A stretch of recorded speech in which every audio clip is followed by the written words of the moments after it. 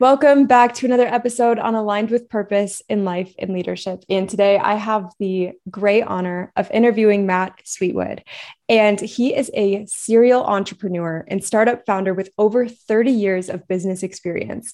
He is the CEO of Greener Process Systems, and he's an internationally known professional speaker, author, coach, photographer, and social media influencer. However, his greatest achievement is having raised 5 successful children to adulthood as a single dad. He's a frequent national TV and publication contributor and has a #1 best-selling book, Leader of the Pack: How a Single Dad of 5 led his kids, his business, and himself from disaster to success.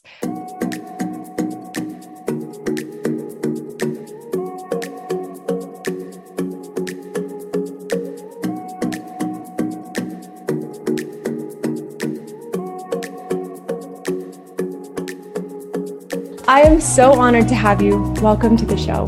It is my pleasure to be here. Thanks for having me. You're so welcome. And I always love to just start the conversation by asking what it feels like for you to truly be aligned with your purpose. You know, I find this a very deep and spiritual kind of topic because I think one's goal in life is to always find their purpose. And, you know, I've always been involved in work, in entrepreneurship and running businesses. And I've done this my whole life. And your quest is always like, you try to grow your business. My first company, I grew from $1 million company into $100 million plus company, sold it. I had lots of success, but never really felt like I found my purpose. And then one day I realized that probably my purpose on this earth was to raise 5 kids as a single dad and turn them into successful contributing adults. So I just had that moment pretty late in life where I realized that, and for a man, that's a funny realization, right? Because we always associate child rearing or sort of the purpose of child rearing with women. And I'm not being sexist about it. I'm just saying it's natural to sort of think of it like that. And then to all of a sudden realize that maybe my purpose as a man was to do that. And my book, Leader of the Pack, it talks about the journey I went through from sort of having no clue as a parent to having their mother walk out on them when they were very, very young, and then having to learn to do that and really suffering a bit part of it through because I didn't want this to happen to me. And then ultimately realizing it was the best thing that ever happened to me. So my purpose is aligned when I see all of my 5 kids successful out in the world and achieving big things.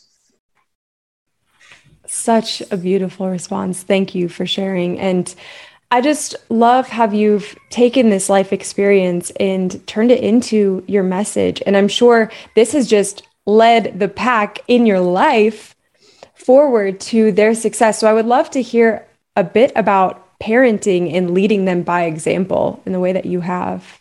Yeah, I think that one of the epiphanies I had as a parent was, when a mom walks out like that, you tend to try to fill in the role of a mom. Mm-hmm. And then I quickly realized that wasn't going to work for me. And I actually have written some really funny articles about, trying to be a mom and trying to, sort of act like a mom and mix with the moms in suburbia, New Jersey kind of thing, which I don't mix with. And realizing that one day you can just parent as a dad and everything's going to be okay. So, and I really view that as a leadership quality, is ultimately finding your path and how to make it all work, how to get them to all brush their teeth, do their homework, eventually succeed, graduate and go to top colleges and go out in the world and be off the payroll, which for your parents out in the audience, we all know that is the goal of parenting, is to get them so maybe the only thing you pay for is a cell phone bill at some point in your life. So that sort of journey to leadership really pivots to business also. And I found a large synergy between leadership in parenting and leadership in running a company.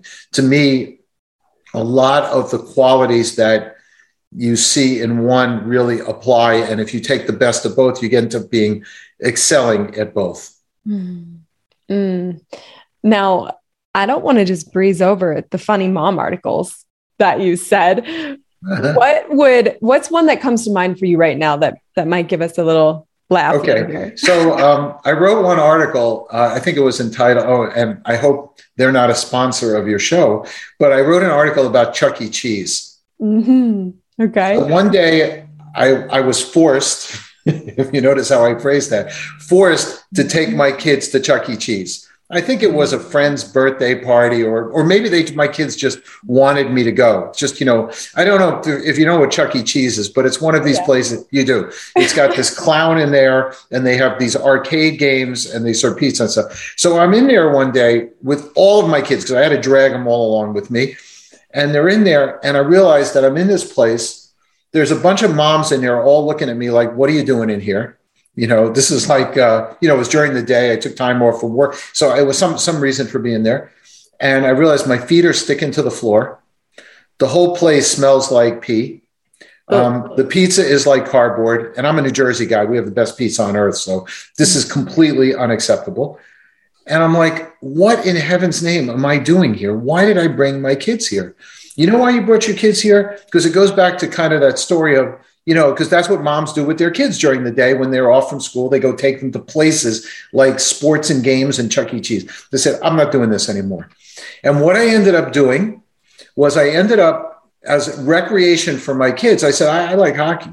So I bought seasons tickets to the New Jersey Devils hockey team and started taking my kids when they were very young to hockey games. We watched a few Stanley Cup championships. And to this day, we all bond. I'm talking 25 years later over hockey. Oh. My son, who happens to live near me here in Florida, comes over frequently and we could watch the games and we talk about it and stuff like that. So it became a sort of a family tradition of doing that. And that to me, not that women don't like hockey. I'm not trying to say anything like that, but it was like sort of the thing I wanted to do. And I realized it ended up being a successful thing. So that was one of the articles that I wrote. I wrote this sort of, pounding on Chuck E. Cheese a little bit, like this is one of the most horrible places that a single dad can find himself. So I don't know, maybe they've improved and, maybe it's a really lovely place now. So why don't we hope that Chuck E. Cheese is very lovely today?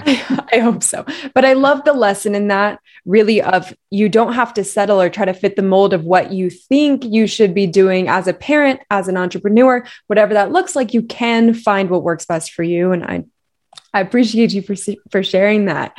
And you mentioned earlier that you learned as a single dad different lessons and tools that helped you in business. What would one of those lessons look like? I mean, for me, the number one lesson is always about organization. And they talk about something called work-life balance. Mm-hmm. I actually really hate that term because it ultimately has, in my opinion, I'm killing, by the way, the professional speeches of like 400 people when I do this, but work-life balance doesn't really exist because you end up just doing what you have to do anyway to get both of them done if you have a family and you have work. So you can say, I have work-life balance, but you just, if the family demands more time, you just spend more time there. And if the work does, you just do it and just make it all work. But I always my success was a lot of what I call work-life organization, where you just sort of and I had this advantage of running my own company, of allowing the organizational methods to come together. So I used to joke is that you would look at my schedule and you would see a 10 a.m. meeting with the CEO of a Fortune 100 company. You would see an employee meeting at 10:30. You would see a kids teacher meeting at 12:30. You would then see some sort of, staff meeting in here. You would see me visiting a client here, then kids soccer practice, then a call overseas at night. And you would see my schedule look like this. And my address book was like this. And really sort of my whole life became integrated like this. So I became efficient in both places. And I'm just beginning to get to the organization. You could go into my Google Drive and you would find the list of all my suppliers right next to the list of all my kids' friends, parents, so that if I wanted to arrange play dates, they were in there and I can quickly access them. So to me, the biggest lesson in being able to run both corporations, the family corporation and the one that pays for the family corporation, is to really be ultimately this sort of work-life organization together. I love that tip. Yeah, organization. I agree. I'm not sure if work-life balance exists, but it's all in what you feel called to do in the moment, more or less. It's beautiful. Beautiful. So Where was the shift for you? Because you mentioned before other businesses that you had been a part of or owning, and then you shifted into a greener way of life, a greener way of business. What did that transition look like? Like, what inspired it? For me, it was really simple. When I sold my company that I worked for 20, whatever, 20, I won't say how many years, right? Okay, but whatever, a long time, 27 years.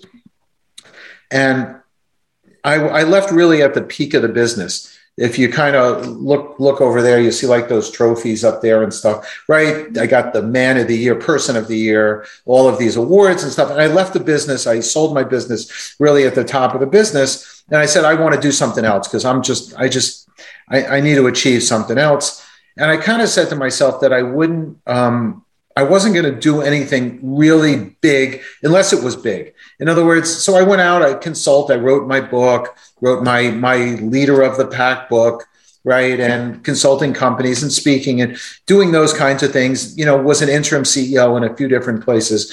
And just through the course of, I don't want to say networking, ultimately a good deed I did with somebody who was working for one of my companies. He connected me with another company who needed a CEO. And I just ended up finding this project that is going to clean the air for everybody on Earth and reduce air pollution, one of the major contributors to air pollution on Earth. So I'm really excited about actually going from a business where I was selling electronics. Ultimately, I'm simplifying, but I was selling electronics, which is a noble profession, but not a profession that is going to change the world. If I didn't sell those electronics, somebody else would. Not that we didn't do it better than everybody else, but nevertheless, now I'm doing something where we're cleaning port air pollution, and we have an opportunity to really affect the world in a profound way.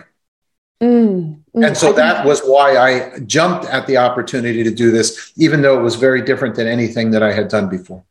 Wow. Yeah. I just can hear like the passion behind your voice when you're like explaining both positions and this one more specifically. So how does that feel then? Because you've been now in both places. I can tell that your energy has shifted. How does it feel now to know that you're standing behind a mission that actually changes the lives of others around you and for years and years to come? Too? Yeah, I think that it's just such a massively motivational thing, particularly when you get to a certain age in life and you've gotten to a certain point where you just feel like, I try to say this in a positive way, is the number of years on the other side is less than the years behind. And you just want to make a difference. You want to actually do something, significant. Okay, having 5 kids out there contributing to the world is significant, but really having that ability, having the opportunity, I actually feel very blessed. Because many people search for that, right? They say, my purpose is to find a big cause, and I found it. Mm-hmm. So it's highly motivational. And I'm a person who doesn't fail, so I won't let things fail. And this gives me that sort of turbocharged emotion and energy to really make sure that it succeeds. And we are succeeding. So we're very, very excited about it. And for me, it makes you feel young again. Oh, I could tell how excited. I needed that cliche, by the way. Like we were missing cliches in this program. So I needed to get one in there. Oh, thank you. Thank you. And so if someone's out there and they're listening right now and they're not feeling that purpose in what they're doing right now, how could they go about finding that meaning, that drive, that impact that they're looking for and craving? I think that sometimes it's just luck. But ultimately, putting yourself out there, if you're traveling 3 miles from your home to work, you just interact at work and go back home and you hate your job, or it's not even hate, let's say that's what you do, it's probably not going to come to you. For me, I actually think it came from risk-taking. I was in a very comfortable position in my company back in New Jersey. I was at the top of my field. I could have just continued, earning a nice income and doing that. And I had the opportunity to exit knowing, I joke about this because I actually signed the agreement to exit that company on my birthday in 2015. Okay. And I remember waking up the next day. Imagine, I worked almost 7 days a week for 20, when you're a big business, you working all the time. I literally woke up the day afterwards and said, you're an unemployed loser, right? You're unemployed. Like I was a little bit like freaked out that this happened to me.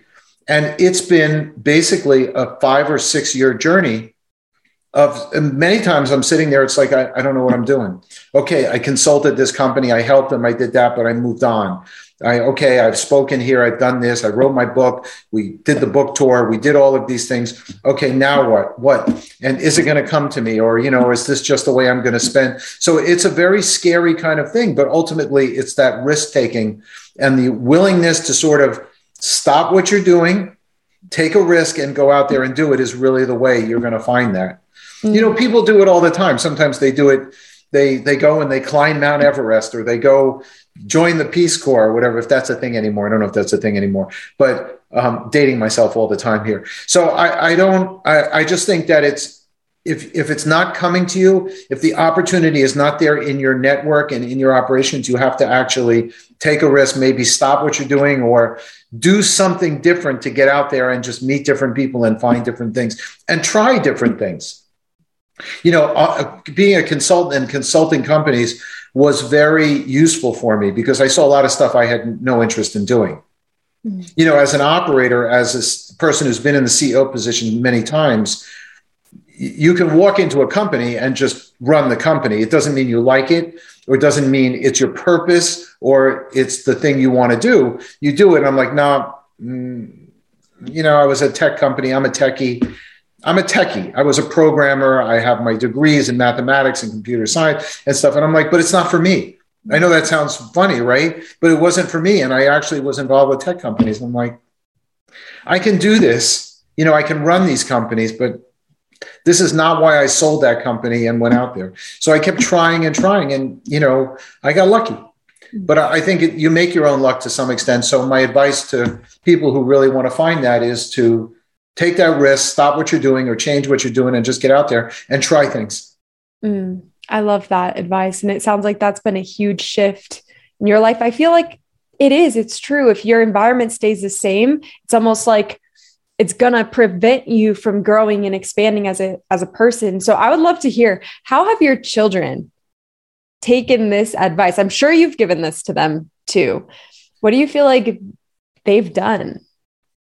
So I think in their cases, they had it in some ways better than me. Not in some ways, in a lot of ways better than me. Some ways not. I mean, they had a difficult upbringing because of the situation with their mom, but they had support.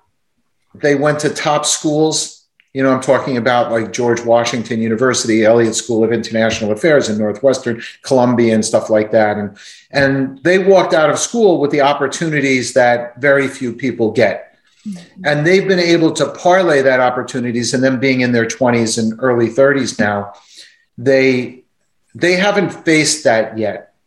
So they followed sort of this normal course. Yeah, okay, maybe they've had multiple jobs, but the jobs are all sort of, from this, you step up. They haven't faced that point in their life where they're like, is this it? Right. And that's really what happened to me when I'm running. I love the title of that movie, As Good as It Gets. I don't know if you've seen it with Jack Nicholson and stuff. It's a really good movie. I always think of that title in life, like, is this as good as it gets? A lot of times people apply it to relationships, but I also apply it to your life. And you have to say to yourself at some point, is this as good as it gets? And if the answer is yes, are you satisfied? If the answer is I'm not satisfied, you need to do something, or you are going to find in your older ages a massive regret.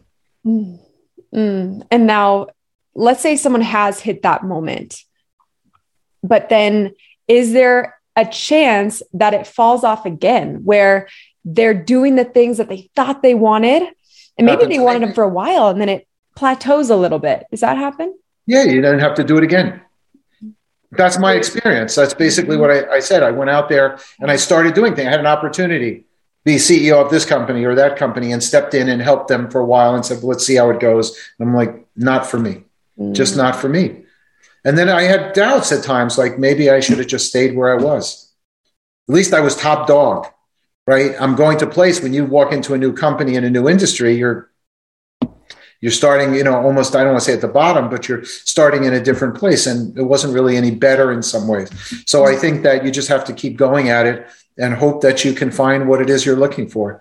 In any event, you'll have some variety in your life, and you'll have some new experiences, and you'll grow and you'll learn more, even if you don't feel like in the end, you've ultimately found that purpose for being on earth. Also, I without being mean, I just think that sometimes one has to be realistic about what they find in their lives. If my goal is to feed the world, I don't want there to be any hungry people in the world, and you believe that's your purpose, you're never going to succeed, unfortunately, in that goal. So you have to decide what level of success is going to provide you with satisfaction.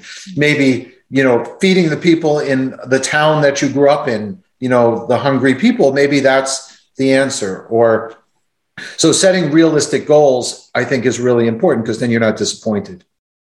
Absolutely. I mean, in my case, we're installing these systems in ports. We're installing emissions capture systems in ports for ocean-going ships. Then the goal is to install one in every port in the world. Mm-hmm. But that'll take decades to do that. And so my goal is to install as many as I can while I am at the helm of this operation. And I know that every one that gets installed, people's health, the health of people around the ports is going to improve. And for me, that's, making a difference. Mm. Oh, I love that. And I love how you have the target for the company really high at, right, every port in the world, but then you have the more tangible outcome that you can strive for and achieve. I think that's huge. And testing new things all the time, right? Constantly exploring and seeing how far you can push yourself That's right. Huge. That's exactly right. And you have to do that. And there's a real, one of my favorite expressions is, it is my favorite expression, is how badly do you want it? So people say, I coach people in my spare time. I've done this for many years. It's sort of came out of my experience of raising children on my own and going through a crazy divorce and just experiencing life and stuff. People come to me frequently and I coach them. And a lot of times they're not succeeding or they're not accomplishing. And the root cause is that they just don't want it badly enough. They're not doing what it really takes in order to get there. And I apply that to myself sometimes. So if things are not going the way that I think or the way that I want them to, or I find some aspect of what I'm doing is failing, I always look to myself first. Mm-hmm. I always say to myself, is the reason that's failing is you're really not working at it hard enough? You don't want it badly enough? You're not willing to do it? And maybe the answer is yes. So then maybe I just should let it go.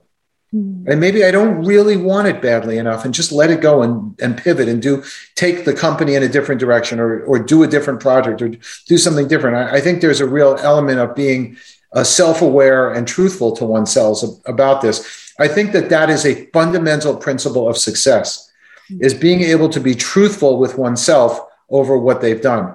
One of my favorite things that when I coach people is they always say, I didn't have time to do. The reason it didn't happen is I didn't have time. It's one of my favorite things that people say as an excuse that I immediately rip apart. I said, you really didn't have time. Okay, let's talk about your week, right? And you quickly find that people have tons of time to do stuff. So I always like to say, be truthful to yourself, be self-aware, and understand whether you really want this badly enough. We began this conversation. I'm going to turn it on you a little bit, if you don't mind, in a loving way. We began this conversation, right, because I showed my book and you said, I have a book in me. Mm-hmm. So if I were coaching you, I would say, well, why haven't you written the book? Mm. And so you might answer me, I just haven't gotten to it yet. And so then my response, we're having a conversation with myself right now. You can just stand by. So you might then respond to me. I might then come back to you and say, well, Jamie, I'm not sure you really want to write a book. I'm taunting you a little bit, because if you really want to write a book, okay, you would have written a book already. Okay. So I'm sorry for doing that. I love it. Call me out. Call me out. I'm doing it with a big hug at the same time. It's right. Right. Because I can tell you're a very deep person and everything. So the book is in you for sure. I can see by the way you're questioning me. Right. So I would turn to you and I would say, why didn't you read it? Why didn't you write it yet? Yeah. Okay, write it. What's stopping you?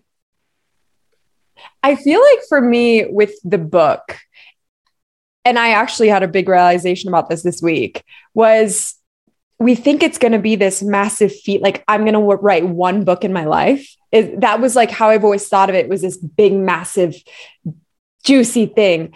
And then I was thinking about it, I'm like, I actually know quite a few people who have written like 3 books in the past year and a half. So that's not the truth. Right. So yeah. I find, because I wrote a very successful book, bestseller. I have people come to me, ask me like, how'd you do it? So I say, the first thing I did was I wrote a bunch of articles, right? Because that was the first thing, because writing articles is a really good thing to do, blogs, and you publish them out there. And it turned out my blogs were really good. I got published in Entrepreneur Magazine and the Huffington Post and the Good Men Project and all over the place. So my stuff was really good. And some of my stuff wasn't really good. So I had this really big ego about my writing. I went out and I started to write a book, and I got about 1.5 years in and realized I wrote crap. I showed it to people, and I showed it to people who like know what they're doing. And they're like, you wrote a parenting book. That's for Dr. Phil. Okay, your book's not going to work. It's going to go die on a shelf somewhere and no one's going to read it. I threw it away and I started again. And so when people come to me and they say, I've heard people, I don't know where to begin. The book is too large. I have too many things to say. I always simply say, so you have too many things to say. Why don't you start by writing one? Write something. Just start. It's almost like an excuse not to write, not to get going and not to get good. So just write something. Okay, you have the Lord of the Rings 2, right? The 3-volume set plus the Hobbit. Okay, so write the Hobbit. Okay, write the first book. Write something. Write an article. That's what I would always say to everybody. I didn't have that problem because I just I got advice, just started writing.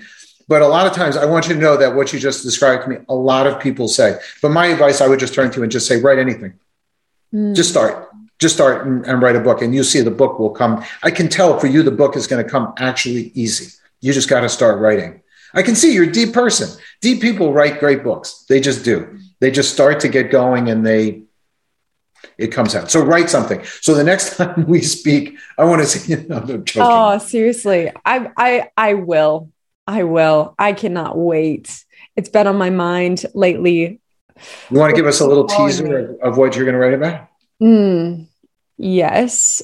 It's all about really tearing down that wall that has been built up brick by just people in your life, events in your life that have prevented you from being able to see your true self and the vision that you have for your life. And it's truly how you can begin to step into that vision of yourself and realize that it's a reality, but it can happen to you right now. So, yeah, it's a really important topic because people get set on a path in their childhood based on how they're brought up, mother relationships, father relationships, sibling relationships, friend relationships, and they stay behind that wall, to use your term, for a long time. So it's a really good topic.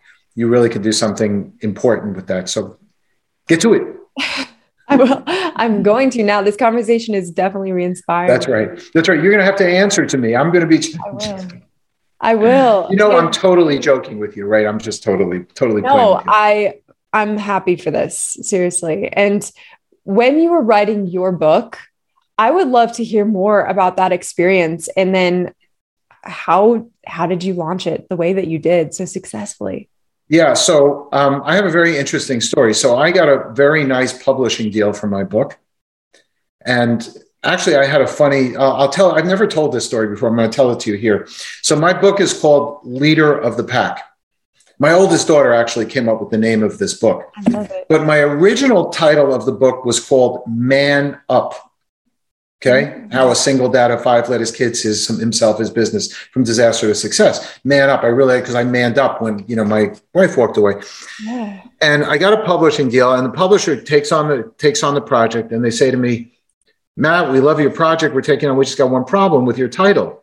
I go, what's the problem? They go, we already have another book that we're about to publish called Man Up. It has nothing to do with your story. It's actually a business book, but we can't publish 2 books with the title Man Up.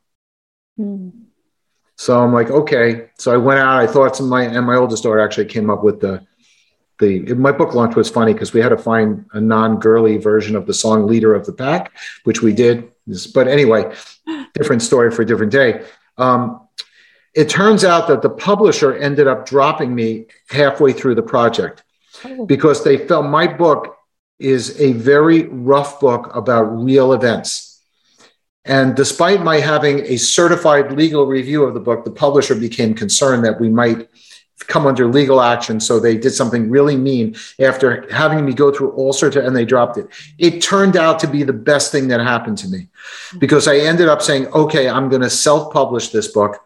I personally have big social media. I have big following. I've been on TV many times. I've been on national TV, and I was able to promote the book and completely control the book myself. Wow. And for me, that was a very, very good experience. So I highly recommend that. I think that if you're a famous person and you can get a publisher to give you an advance, you go with a pub, but I would self-publish. And you just have to go out there and promote your book from the second you conceive it. So I would say to you, once you have an idea of like what the title is and what the subject, you actually start promoting. And one way you start promoting is you start writing blogs about the topic. And you start creating a discussion about the topic. You start attracting people to talk about it with you. And then you start telling them, I got a book coming. I got a book coming. I got a book coming. And you start to build your audience. That's what I really did. And I ended up having extra time because I kind of threw away about a year and a half worth of writing. I literally threw it away and started all over again.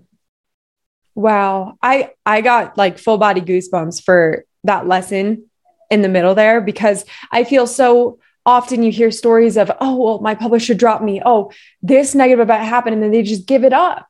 They throw in the towel and they stop. But it's like to see what happened for you. Wow. It's inspiring. My book ended up being a bestseller, being a #1 seller in self-help books on Amazon, which is really pretty cool. I was ahead of some really well-known people there for a while, my book. And if you go on, my book has, and that's another tip if you're ever writing a book, is you have to go get reviews. You have to work to get your reviews. People just don't review your book because they feel like it.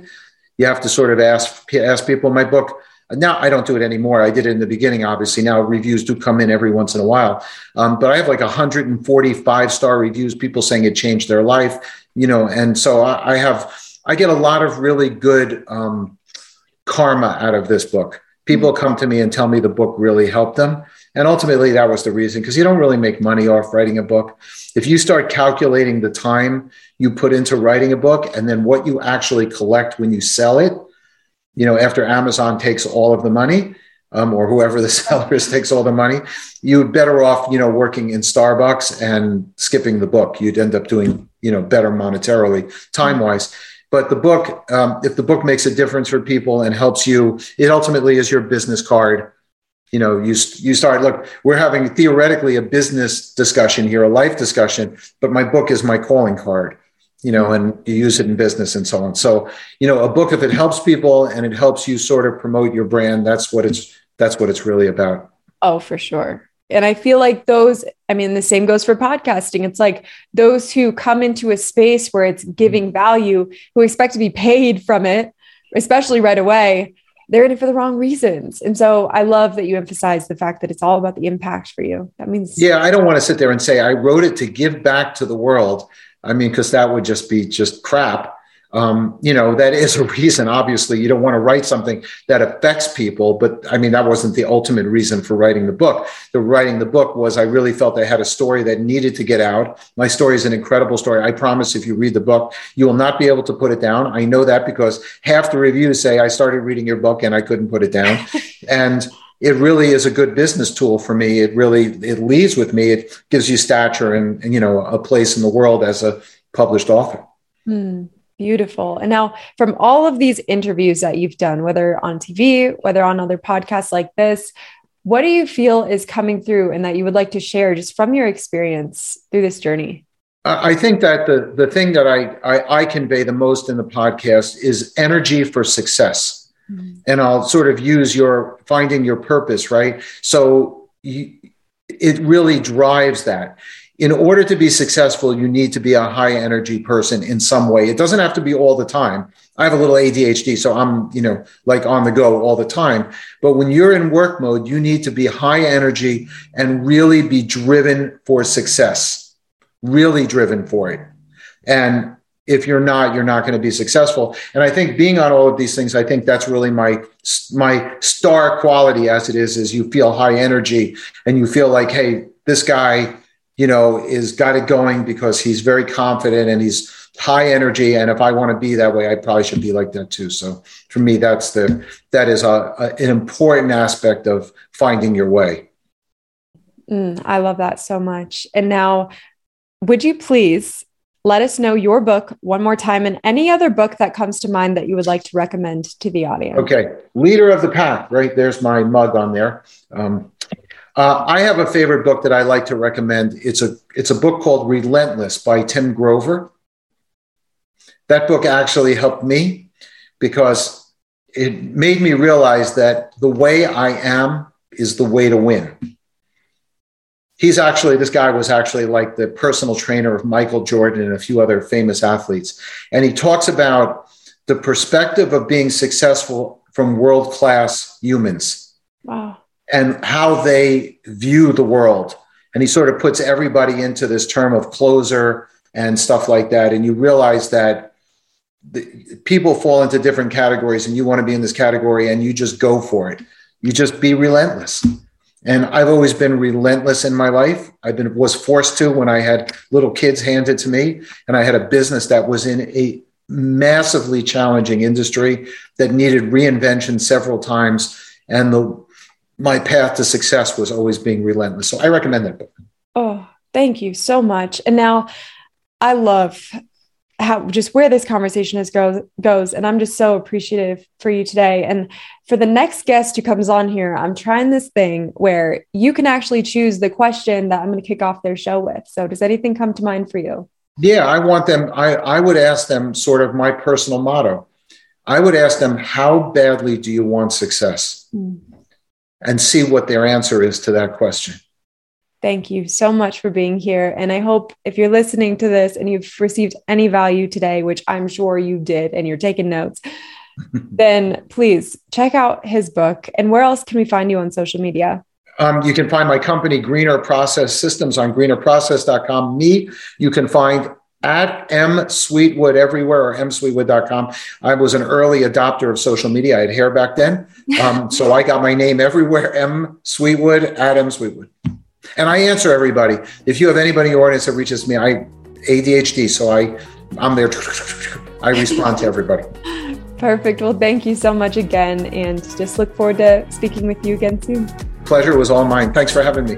You're welcome.